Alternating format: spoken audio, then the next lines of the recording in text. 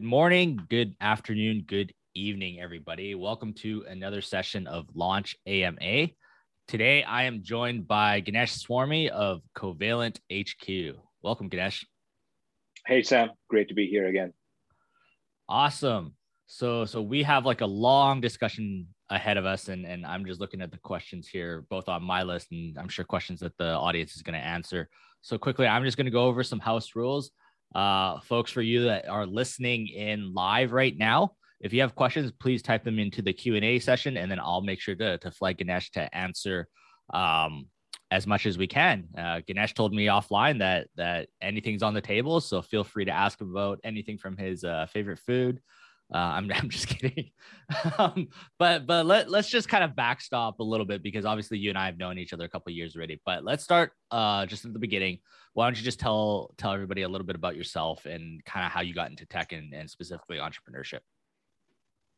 Yeah, that's a great place to start. So I'm a physicist by training. I went to engineering school, and I spent the first half of my career in the physical sciences, which is building cancer drugs. And I've always wanted to be an entrepreneur, but I had moved to Canada when I was 19, and I didn't have any connections. I didn't really know how to get started. I've basically read every entrepreneurship book that's come out in the 90s and the early 2000s, and I was just very curious, and I really wanted to do something. And so while my peers were going and joining established companies like Google and the Microsofts, I went in and I joined an upstart. I was employee number one at a company. It was a small office. It's probably smaller than the room I'm in right now. And that was an incredible ride. And that company today, Zymeworks, is the biggest biotech company in Canada, and it's listed on the New York Stock Exchange. And that was wild. So then it was time for me to do my own thing. One issue with the biotech space is it takes about a decade to get your MVP out. So for those of you who are building minimum viable products, so 10 years is a long time to search for product market fit.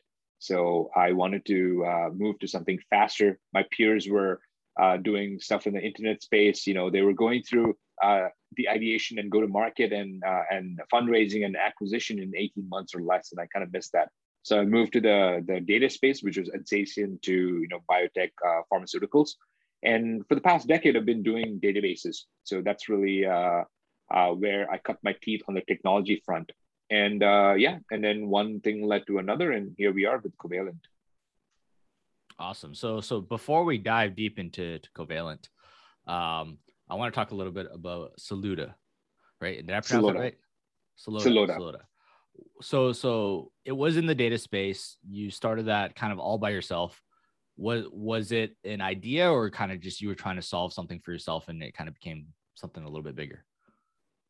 So it started as a consulting firm, and the issue, I would say, probably 2013, 2014 era was a lot of the traditional enterprise workloads were starting to move from on-prem hardware and software to the cloud. And a lot of these enterprises had challenges making that transition. So what we try to do there is help these companies ease up their transition. So we went in and built database technologies and scaled database technologies, and helped bootstrap the cloud practice within these enterprises. So that's really what Saluda was, and it was 100% in the data space, and we even built a product to ease that transition. But we'll go into what happened with Saluda and where it is today. But that's what Saluda was. It was my first taste at entrepreneurship and data. I would say that's the best intermingle. Before that, there was a short stint at a gaming startup. I built a consumer game startup, and I built a restaurant game with cute little avatars. And let's not go into that. That was like a chapter of my life where I was trying to do something and I built a company just for the sake of building a company. What do you mean? We're not going to spend the hour talking about the Diner Dash clone? Oh yeah, that's what it was called. It was called Shiny Restaurant. You can probably Google for it and find images. Maybe I'll go download it later. Yeah, awesome. And then so I see a question here, but I'm just gonna hold on a second because that's a little bit deeper into infrastructure and cloud. And so Saluda was built in Vancouver, right? Yes. And then after that, how did that Covalent get started? Yeah, it was an interesting question. So as a database guy, I've always known about blockchains. Like Bitcoin blockchain was invented uh, 2009. So it's been around for a while. And I've always dismissed it because I only looked at the bust and the boom cycles. But what happened was, this is a true story. This actually happened at launch. And at launch, you come across a lot of very interesting people. And one of those guys was Shafin from Victory Square. And so I didn't really have a professional relationship with him, but he was an investor in Victory Square, is a very successful investment firm. And there was one shared washroom with 4 stalls. You remember that back in Gastown. So we were standing out, waiting to use the washroom. And he's like, we don't really, we shared the same office, but we didn't really, engage or anything. And he said, yeah, he's like, what are you up to? And he knew I was in the database world because he used to see those screensavers on my laptop, right? And my desk was the first desk as you entered that private office, and his desk was behind. And so he's like, yeah, there's a database hackathon happening this weekend at launch, and you should check it out. And then I said, I'm not really into blockchain and stuff. And he said, no, it's a database hackathon. It's not really, it's run by a blockchain company, but it's a database hackathon, and I think you should find it interesting. And so I think that weekend it was raining, just like today. It's a rainy, cloudy day. And what am I going to do on the weekend? Let me go check out this hackathon. So I put a team together, and we went to this Bluezell hackathon at Launch Academy. This is exactly 4 years ago. So this would have been October this week, 4 years ago, 2017. And we ended up winning that hackathon. So there I built the initial prototype for what is today Covalent. And so then, yeah, that's the start of Covalent. There was no name. It was just a hackathon. We called ourselves as the Google of blockchain. And it lets you access blockchain data without having to download the blockchain. And this crew I put together was very interesting. So I had no blockchain experience, but I had a lot of database experience. I know what the industry requires from a database perspective. But then the other guys knew the blockchain side. So, it was just it was a great combo. And so that's the initial genesis of the idea. We built it at a hackathon over 2 nights and ended up winning that hackathon. And then there was a pivotal moment. What do we do with this? Do we just enjoy that hackathon, that short-lived thing, or build it into something bigger? Yeah. So talking about the hackathon and the initial prototype, like, what were you trying to achieve? I mean, obviously you were trying to win, but was there any specific goal that you guys were building towards, and has that kind of shifted now, kind of looking back? So one of the things about the data space is that data has gravity. And no matter what new technology is adopted in the enterprise, there's always going to be a legacy piece of infrastructure that's never going away. There's always a COBOL system and always an Oracle system in your back office that's been chugging along for the last 20, 30 years, going nowhere. So the way these new technologies get adopted is you need to build some kind of middleware or a bridge that connects the new world with the old world. That's always how technology is adopted within the enterprise. So I knew blockchains could be something that would be adopted by enterprises at some point. Lots of unknowns, but this is a technical, hackathon. It's not really a business competition. And so by putting a database layer on top of a blockchain, now what you can do is you can connect the entire database industry, all of your applications like Tableau and Excel and Python and Java, to a blockchain and do your reporting and your compliance. And that's what it enabled. So I was trying to figure out if it was possible to build something like that. And that was the hackathon project that we built. So we basically provided this middleware. So it's almost like a Netflix, where before the streaming Netflix was, you had to go to Blockbuster and get a DVD. And if it's out, then you need to put your name on a wait list and then you come back home. But today, you have hours and hours of content on Netflix that's available to be streamed. So that's essentially what we had built. We built a streaming technology that you can access data on the blockchain without downloading the blockchain, and you can use it using the existing tools without learning a new paradigm, without learning or retraining your people or retooling your software stack. So that's really what we were trying to accomplish from a technical standpoint. Makes sense. And fast forward to today, how are, I guess, what type of users are using Covalent now, and how are they using it? Just to paint the picture. I mean, some people listening may be familiar with Covalent already. Some aren't really familiar with blockchain at all. Sure. So blockchains are like databases, and you can use blockchains for whatever you use a database. It's just more secure and it's tamper proof, and it's a shared economy. So some of the use cases that we have is taxation is a pretty big deal. So every blockchain transaction, every crypto trade is a taxable event. So if you want to figure out what your taxable cost basis is, you can use Covalent for that. So we have lots of customers using Covalent for that. Another big use case is a wallet use case. And if you open up any wallet, the first thing that you want to see, let's take the TD or your RBC app. You open it up, it shows you a list of accounts. You have a checkings account, a savings account. And when you double click into one of those accounts, you see a list of transactions and the outstanding balance. So that's exact experience is what we mimic using the Covalent API. So there are hundreds of wallets out there that are today using Covalent for their crypto wallet experience. So that's another big use case. The third big use case is investor dashboards. So you have a list of assets, you want to figure out what's performing, what's not performing, what is the growth rates, all kinds of due diligence work that you want to do. Basically measure entire GDPs of economies down from the country level to the provincial level to the city level to the municipality level. So you're able to get that level of granularity that you can do with the Covalent API. So these are primarily our use cases. But of course, there's also a long tail of use cases that we didn't even plan for because the API is so flexible. So we have a social copy trading application. We have an enterprise payroll software company. We have a pretty major, like Fortune 50 enterprise company building NFTs and invoices. All kinds of use cases. It's just very flexible. We like to think of it as a can of tomato sauce and some pasta, and whether you make lasagna or something else is up to the developer. We've come a long way from describing blockchain as a cake. I still remember 2017. Everybody's like, blockchain is like a cake. And I was like, I have no idea what you're talking about. Cool. That's awesome. So one last question about kind of like the early days. And then I want to move over because some of the people are asking questions about, building an infrastructure and stuff like that. Because Soloida wasn't brand new, it had customers, it had, users and things like that.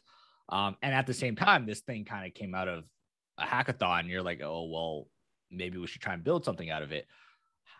Can you describe the shift a little bit from like, okay, this was like a pet project. Now it's got legs. Now it's something that I got to focus on. And maybe my original product even takes a backseat. Like, what was that process like? And what ultimately kind of pushed you over to be like, no, this has to be like my primary thing.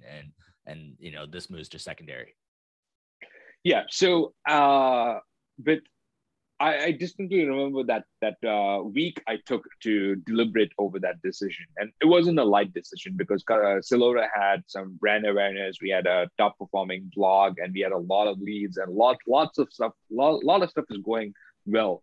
But my goal has always been to build a fast growing startup. And something that wasn't fast growing wasn't really that interesting to me. It just in terms of impact, in terms of the best use of my time. So one of the, I would say, mistakes that I made with Soloida is that when the opportunity was there in maybe 2014, 2015, where I should have gone out and raised venture capital or some kind of seed capital and gone and exploited the window of opportunity, I kind of missed that. And so what happened by 2016, 2017 is a lot of the industry peers had become a lot more mature. So it become more competitive in terms of, finding that entry point, finding that beachhead before you're able to get traction. So I was starting to feel that 2017, it by all means was our biggest revenue year. By all means, our traction and, everything was going, up and to the right. But it wasn't seeing that explosive growth. And I knew just from my understanding of the market that window had closed. Our closest competitors had all raised, $20-30 million, right? They'd gone through 2 funding rounds. And I knew that as an upstart, you're just late to the game. And that's just a killer for any kind of startup. And so I had to make a choice whether to stick around with this, and then it'll be more like a lifestyle business. It'll be, it'll be very comfortable, but it's not the outsized impact that I was going for. As opposed to something like Covalent, what is today Covalent, where you start something from scratch and you don't have any of the legacy bits. But everything that I've learned from Salota, everything I've learned is exactly what I've rolled into a new product and new market offering, right? So it was a question about, being first to the market with a new product, as opposed to being a laggard in a well-established and a more mature market. So there are pros and cons to either decision. The problem with starting from scratch is that you start from scratch. You have literally no infrastructure. You have nothing. You don't even have a name. You don't have a website. You don't have a thesis. You don't have your positioning. You don't know who your customer is. You don't have product market fit. You don't even have a product. In fact, in our case, we didn't even have a market. So I think that's where it becomes quite challenging. But ultimately, I decided to do Covalent and phase down Salota. Yeah, for sure. And I think you brought up a really interesting point there that I think not enough founders talk about in terms of fundraising, because I meet a lot of startups, obviously, in my time.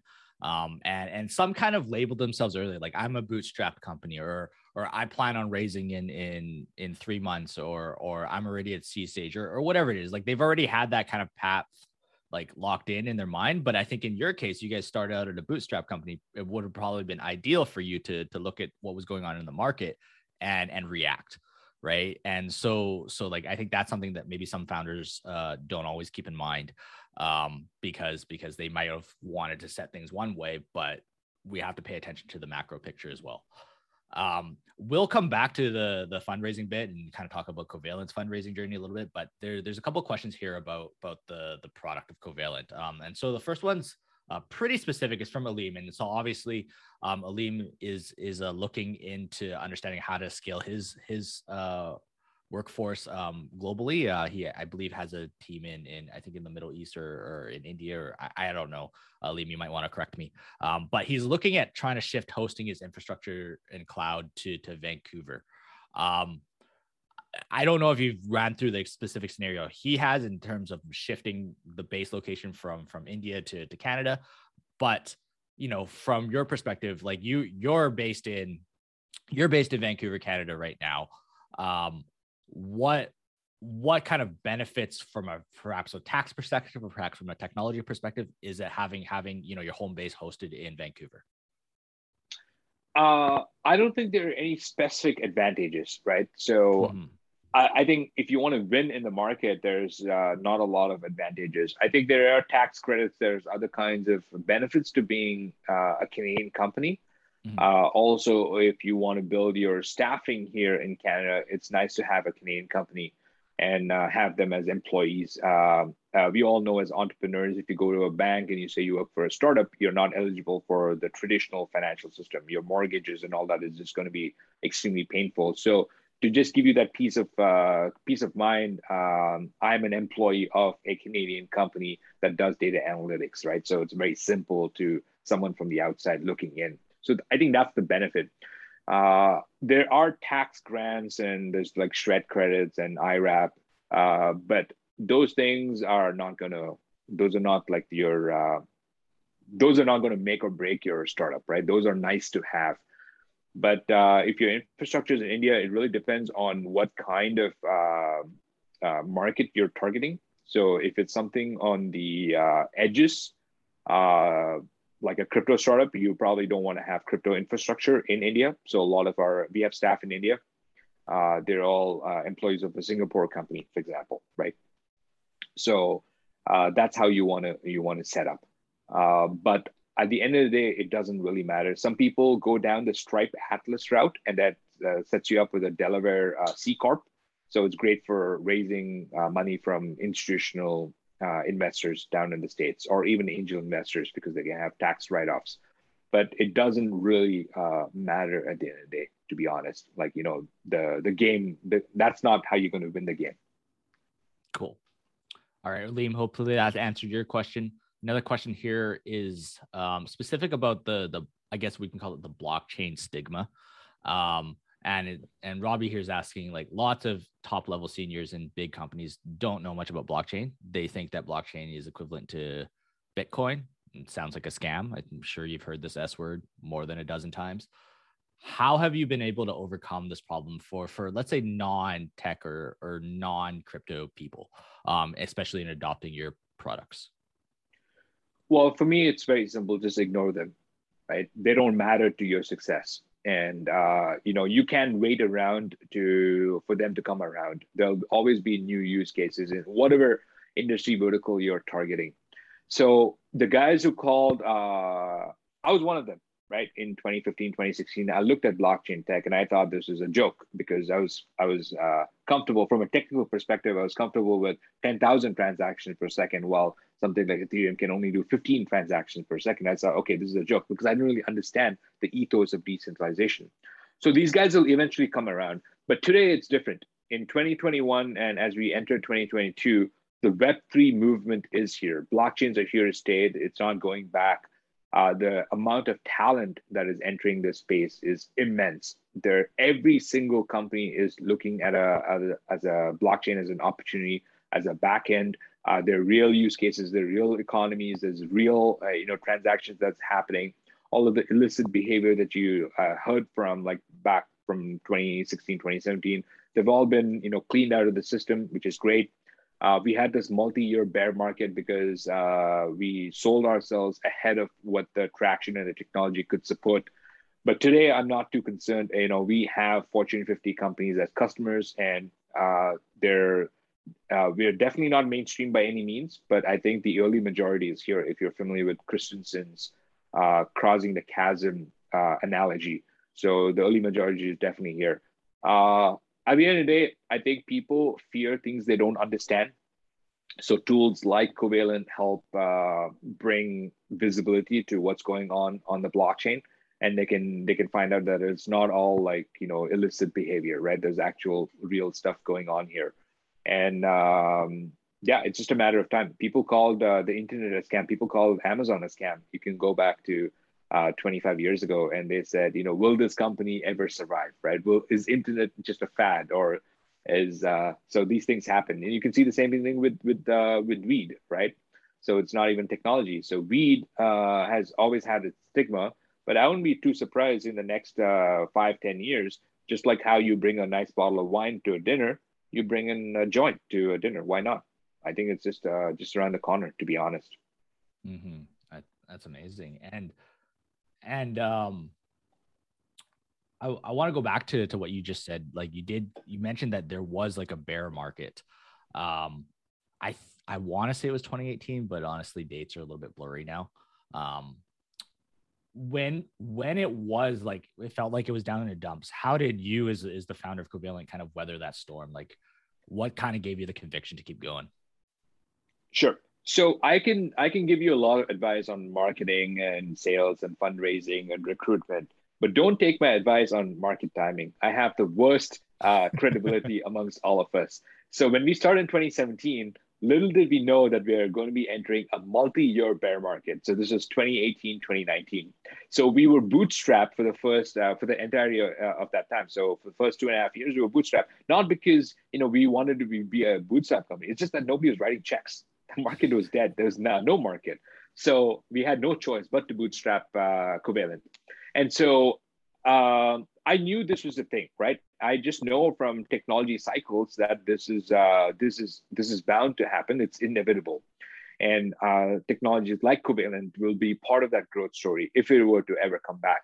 So we just kept trucking along. At the end of the day, it was actually pretty fun to build Covalent. It was just the two of us. It was Levi, my co-founder, and myself. And we just came in day after day after day, just building tech. And there was no market, no customers, no revenue. But we just kept, just coding and coding and coding and coding, refining. And we did that day after day for 2.5 years straight. Yeah, was it difficult? Yeah, it was pretty difficult. It was, I actually lost a bit of, belief in Covalent towards the end of 2018 because we had spent a year at Covalent and nothing was going on. And that's when I took a small break to go climb Mount Everest, the base camp, and did that whole thing to like really reflect on what's going on. And then I came back and, I realized some things, and we just kept going. So I think I knew this was inevitable, right? And we didn't care too much about the macroeconomic conditions. Probably because I've had a couple of exits in the past, and financially I was okay, and I was able to float the whole thing. But from a opportunity cost perspective, yeah, it's not rational. I don't think I have it in me to do this again in my life, to be honest. I don't know why we did it, but we had a conviction and we just kept trucking along, which is so great to look back, because in March 2020, there was during the lockdown, there's a correction in the stock market. Bitcoin dropped by 40% in one day. We had a term sheet for a fundraise that disappeared. It evaporated overnight. They went radio silent. So everything was just collapsing. And then for some reason, I'm really able to focus in moments of crisis. And I said, okay, this is what I need to do. This is what I need to do, like A, B, C, D. And we executed that plan exactly to the dot. And here we are. So bottom line, I don't know, to be honest. It was just a lot of fun.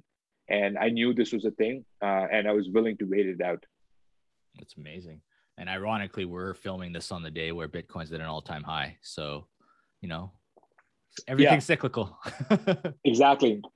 So I was actually telling my team, so Covalent, the token has done really well. So if people are so jubilant on the way up, are you going to get depressed on the way down, right? So, you can't let your emotion, like the market is fickle. At the end of the day, you want to see what is real, what is substantial, and continue building if you have a long-term vision.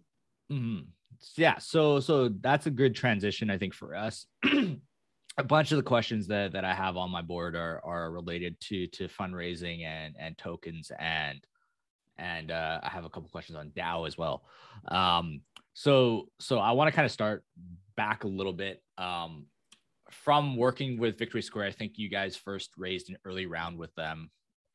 I don't know exactly the timeline, so maybe you could walk us through that. But then also you went to raising 2 subsequent rounds, and then just to kind of release everything out into the open, sometime, I think it was late last year or early this year, you guys also released a CQT token. And then I think just last month, you guys announced an Alchemist DAO. That's a lot of buzzwords, especially for people who are listening in and maybe not familiar with blockchain, but maybe just walk us through the finances. Maybe spend 2 minutes just talking about, from your early raise with Victory Square and how we get to today where we have a token, we have a DAO, and also we've fundraised, I guess, in a more traditional way as well. Yeah, great question. So when you think about a startup, not really a side project, but a startup, you need to have 3 roadmaps. You need to have a biz dev roadmap, you need to have a product roadmap, and you have to have a fundraising roadmap, because startups take a lot of upfront capital before you're able to see revenues. It's not like a car washing or a laundromat or a service business where you can see cash flow from day one. So you need to plan this out, and you need to make sure there's enough fuel in the tank before you're able to reach your next destination or your next milestone.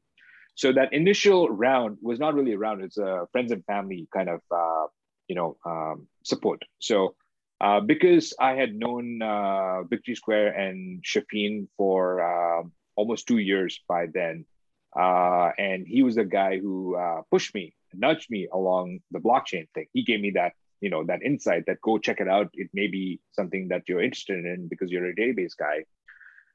It made sense for to bring him on board as a founder. So Victory Square is actually a founder of Covalent. So they were there from day one, even before day one. So that's where that initial, working capital came from. But that wasn't a lot of money. And the idea was that we go out there, build a minimum viable product, and then go raise an actual round to build the staff. That funding was only enough for the initial founding team. And that quickly ran out. So 2018, 2019 was bootstrapped. Like I said, it was not because we didn't want to raise money. It's because we could not raise money. We were just not attractive to investors, and there was no market, no traction, no revenue, nothing. And in 2019, what had happened is we started to see early traction. So people are starting to, explore Covalent, starting to, do some interesting stuff. And then early 2020, what happened is the market started to, show life, show some signs of life, right? It was like there's like a little bacteria in your pre-life earth, whatever analogy you want to think about, and then the market was starting to revive. Things were happening. So that's when we decided to go raise a round, and we put something together, and there was a term sheet. And then the crisis hit, and when the financial crisis hit, and COVID lockdowns and just a lot of uncertainty, that opportunity disappeared. So then it was time to make it profitable. And by then, the market was enough to make it profitable for a team of like 4 or 5 people, right? So it was enough. I knew how to go do sales and acquire customers. So my first main plan of attack was to make the company profitable, because I'd been floating the company for more than a year out of personal funds, and I was like, my wife was like starting to question like what's happening here. Where's all the savings, and what do we have in store for our plans and all that stuff. So there was a bit of a difficult discussion there at home. But once I made Covalent profitable, suddenly there was a huge weight taken off my shoulder. And like now I'm not floating the company, I'm not bleeding cash, and it's just this thing on its own. And we had closed the biggest company in the space, Consensus. Because what happened when COVID hit is that the sales landscape or the competitive landscape kind of flattened out, right? And so we were able to close these big customers in New York and London from our town in Vancouver, because nobody knew what was behind that Zoom screen, and nobody cared, right? It was just purely on the merit of your technology and your sales fit. So I used to wake up at 3 a.m., 4 a.m., just because I was so hungry to close these sales, and we made Covalent profitable. And once we became profitable, suddenly, a lot of doors opened to us, right? And so then we did 1 round, 2 rounds. We actually did 5 rounds in the last year, 15 months. So we've been very, very busy. So basically what we did is once we hit profitability, once we hit product market fit, the timing was great. The market was hot. All we did is went out, raised capital, deployed that 100% into our product, into our team, built out our momentum and our traction, went out and raised another round, put it back into the growth, went out, raised another round. And then each time we would upgrade our investor base. So first set of investors were like angels and friends. Then we brought in institutional investors, and then we brought in Coinbase and Binance and FTX. So these are the top 3 exchanges are investors in Covalent. Then we brought in Hashed, who is funded by the Sovereign Wealth Fund of South Korea. And we just kept doing that again and again and again. So in the last 15 months, we were literally just 3 people in September of 2020. And today we're about 40 people, right? So the growth has been incredible. We just had 5 customers in September 2020. Today we have 400 customers. We only indexed 1 blockchain, 1 enterprise, customer last year. Now we have over 15. So everything, like that's basically what we've done, right? We just hustled our way through on a growth trajectory. So I think when people see that momentum, they feel the momentum and they want to be part of this, and it's on the upswing. So fundraising becomes easier. So we can go into the specifics of the fundraising, the tactics, and the strategy, and it all comes down to what do you want to achieve. We can go into that if you have time, if there's interest from the audience, or we can move on to another topic. Definitely. So yeah, if you guys have specific fundraising questions, feel free to pump them in. It seems like the interest right now that I have on the board is kind of comparing like DAOs, and I'm going to spit out a bunch of acronyms here. So it's DAOs, IDOs, ICOs, STOs. How do those compare against traditional raises and the structure that, like, what's kind of like the pros and cons, I guess, for a company that's looking into it today? So if you want to be legally compliant, there's no difference, right? It's all exactly the same. They're just different instruments. It's just like the difference between an equity raise and a debt raise. There are pros and cons to each method. So I would say if you do tokens or you do debt or you do equity raises, they're all meant to achieve something. So you have to be very clear on what you're trying to accomplish.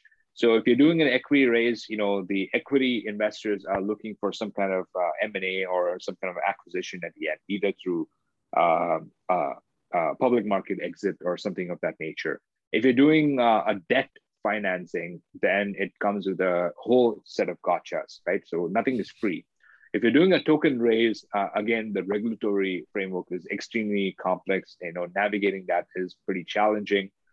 There's a lot of help now, but last summer we had to figure all of this out from scratch. And I think we are probably one of the first 4 or 5 companies in Canada to do this kind of like token raise. Everyone discouraged me. Well, we did it. So here we are. So I think the pros and cons to every single strategy. You just have to be very clear upfront on what your goals are. Yeah. And one of the questions specifically about the token was, is there any requirement or regulation in Canada, I guess, to issue a token like CQT? I think the answer is yes, but I think maybe this is something that Alex, the person who's asking the question is looking into specifically. So like, what are some kind of maybe starter tips to look out for and look into? So what we have done is we've set up an offshore entity. And the entire purpose of that offshore entity is to issue these tokens. And once it's sufficiently decentralized, once the tokens have been distributed, you dissolve that entity. So you can set this up in Puerto Rico, in Cayman Islands, in British Virgin Islands, and Singapore. So these are all very friendly to this kind of setup. So you definitely need to get legal counsel. None of this is legal advice by any means. That's the setup that you do. And then you set up a transfer pricing and an IP licensing agreement between the Canadian entity and the offshore entity. So you do the fundraisers outside of Canada, and then you have a very clear contract where the intellectual property is built in Canada, but is transferred over for a service contract. So that's how we've set it up. And that's one way to do it. There are multiple ways to do it for sure. But that's the route that we've taken. Awesome. Hope that helps you out, Alex. Another question was more related to the DAOs. I guess for context, what is a DAO first of all? And like, should companies be looking more into creating DAOs as again, generality? Sure. So one of the beautiful things about these crypto economies is that the token is a shared ownership. So in the case of Airbnb, for example, they're equity holders and then they're actual users of Airbnb. This could be the travelers or the hosts, right? Those are the guys who are using it. But those guys don't actually have any equity, right? They don't see the upside, the financial upside of Airbnb, the network itself growing up. So that's different from a DAO. So in the case of Covalent, the company doesn't own anything. Like I personally don't own like the Covalent network. It belongs to token holders. Yes, I am a token holder, but I have the exact same rights as any other token holder. And so it's this network economy, which we have currently 25,000 people who own Covalent collectively, right? And so we all make decisions collectively. And I'm not above anyone else on the network side. So that's what a DAO is. A DAO stands for Decentralized Autonomous Organization. So basically, there are no rules. You can come in and you can participate in a vote, for example, just like a governance vote, and you can spearhead and change the parameters of our technology. And then if there were any kind of value accrual mechanism to the token, that would go directly to the token holders and not to the company. The company just happens to be the initial Genesis team that's building the product, but the Canadian company has no tokens. It has nothing. There's no connection between the two. We just happen to have that service contracts where the DAO is contracting the Canadian company to build out the technology in exchange for value, right? But the Canadian company itself has no tokens. There's no exposure there. So it's very clear from a standpoint. But what is happening in the next couple of months, next couple of years is as the network is up and running, the P&L, the profit and loss statement for the DAO is very distinct from the company. And there'll be multiple setups across the world who are, contributing to this DAO, just like the Canadian company is. So that's the goal there. So there's no single point of failure. You can shut down the Canadian company, no big deal. The DAO is still autonomous. You can shut down the Singapore entity, maybe the South Africa entity, maybe the Berlin entity. It's not a showstopper at all. Gotcha. And then so for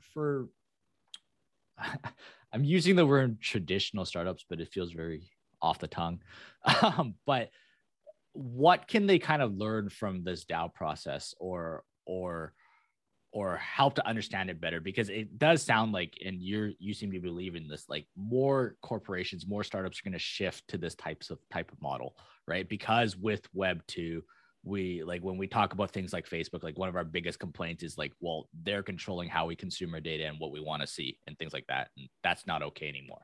Right. And as you kind of mentioned, having a DAO model kind of not shifts responsibility, but the people have more control. Your users have more control. Right. I think at the end of the day, that's the goal.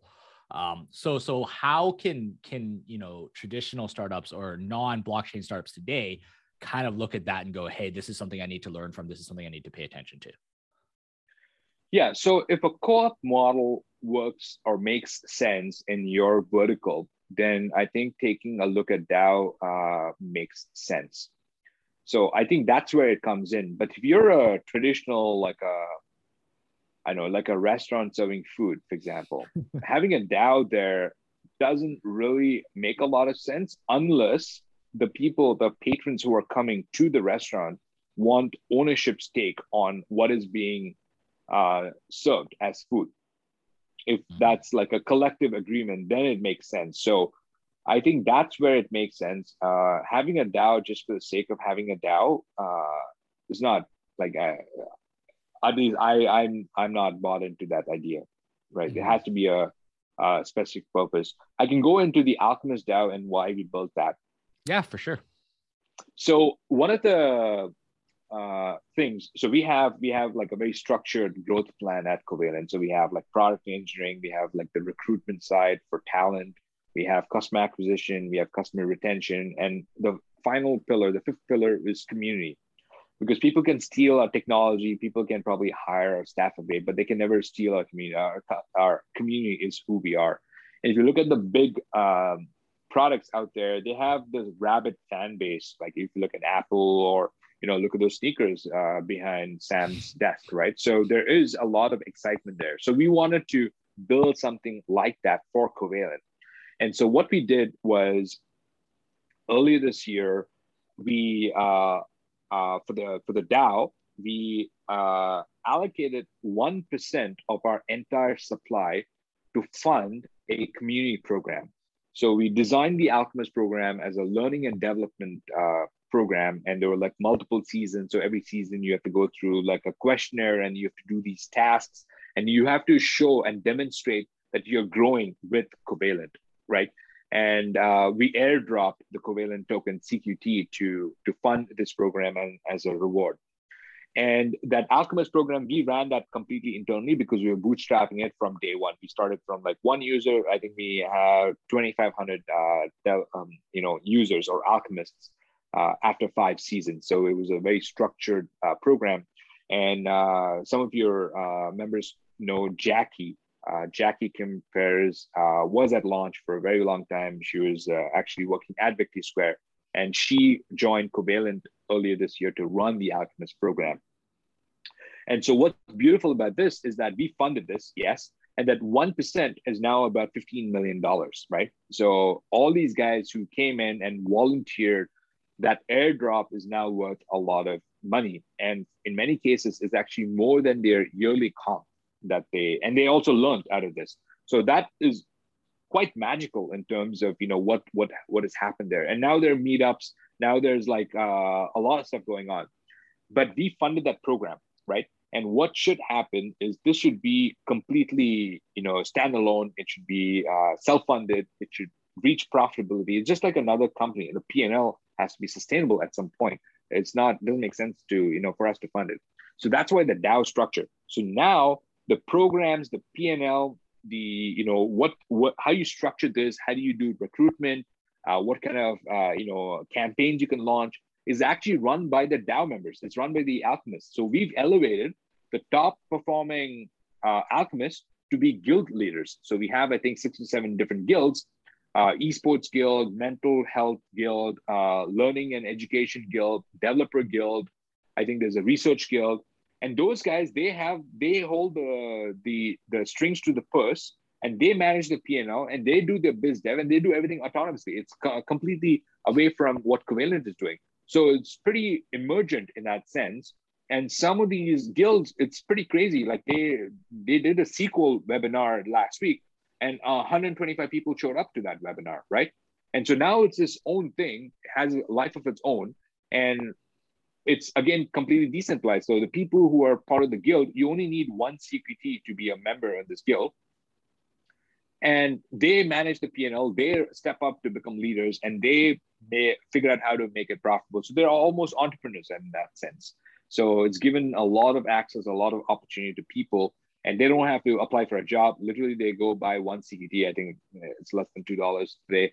And they go to Discord and join the channel, and then go participate, roll up the sleeves and go do work in exchange for bounties. So it's very distinct from Covalent. So that's the journey that the Alchemist program has gone over. And now they're getting bounties. So we got a $50,000 grant from another project because they want to use the Alchemist to build some interesting tools. So that's revenue for the guild. That's not revenue for Covalent, right? So the distinction is quite distinct there. So that's pretty amazing to see what has emerged from the initial Alchemist 1.0 program. So that's what's happening there. Mm-hmm. Was there like a mental shift that you kind of had to force yourself as a founder? Because I think the founder, their instinct is like, well, I build, customers buy, right? And to some sense, you have control over what you build, right? Obviously, there's a feedback loop and things like that. But now we're going where it sounds like these are ecosystems and communities that you've created through your different lines of product. And those are, I mean, obviously there's still staff involved, like Jackie does a big part of that, but they are self-sustaining, and they're growing and learning and becoming their own things. And it sounds like soon, if not even now, they're going to be projects that you barely know about, right? But they're self-sustaining and they're learning. Like, was that like a weird shift for you as a founder? Because like, that's probably not what most founders are used to. Yeah. So it comes down to scale, right? So if you think about even equity, there's a very clear analogy. Equity is like manure, where if you distribute it, you have a beautiful flower bed. But if you keep it to yourself, it's a shit, right? So that's a really neat analogy. So it's the same thing with the tokens, right? So by having distribution, by distributing it to everyone rather than keeping everything to yourself, a lot more flowers can bloom. It's a lot more beautiful. And so if you're okay with that, which I am okay with it, I think even though my personal stake keeps decreasing, the net value of that smaller and smaller shrinking slices of pie becomes that much more richer. So that's the mindset that I'm coming in from. Mm-hmm. That makes a lot of sense. Awesome. Just kind of closing in on things here. We have a couple questions kind of about the industry in general in terms of Web3. One of the first ones was like, I guess, what spaces do you see kind of Web3 disrupting, for lack of a better term, next? And there's a very specific one about like, how can blockchain disrupt the insurance industry? Yeah, so it's fascinating to see what's happening. There are existing businesses that can be disrupted. So like the banking and the financial sectors, I think they're going to be disrupted because cost of transactions, they're it's pretty amazing to see how efficient these blockchain systems are. When it comes to insurance, I think this co-op model is very, very interesting, right? So just like how we have joint stock corporations, if you look at most insurance products today, they're underwritten by a for-profit corporation.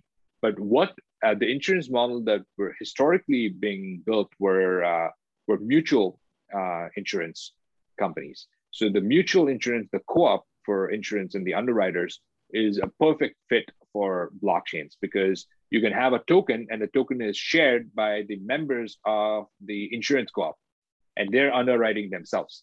So there's Nexus Mutual is an example of a blockchain-based insurance product that is very interesting and innovative when it comes to insurance.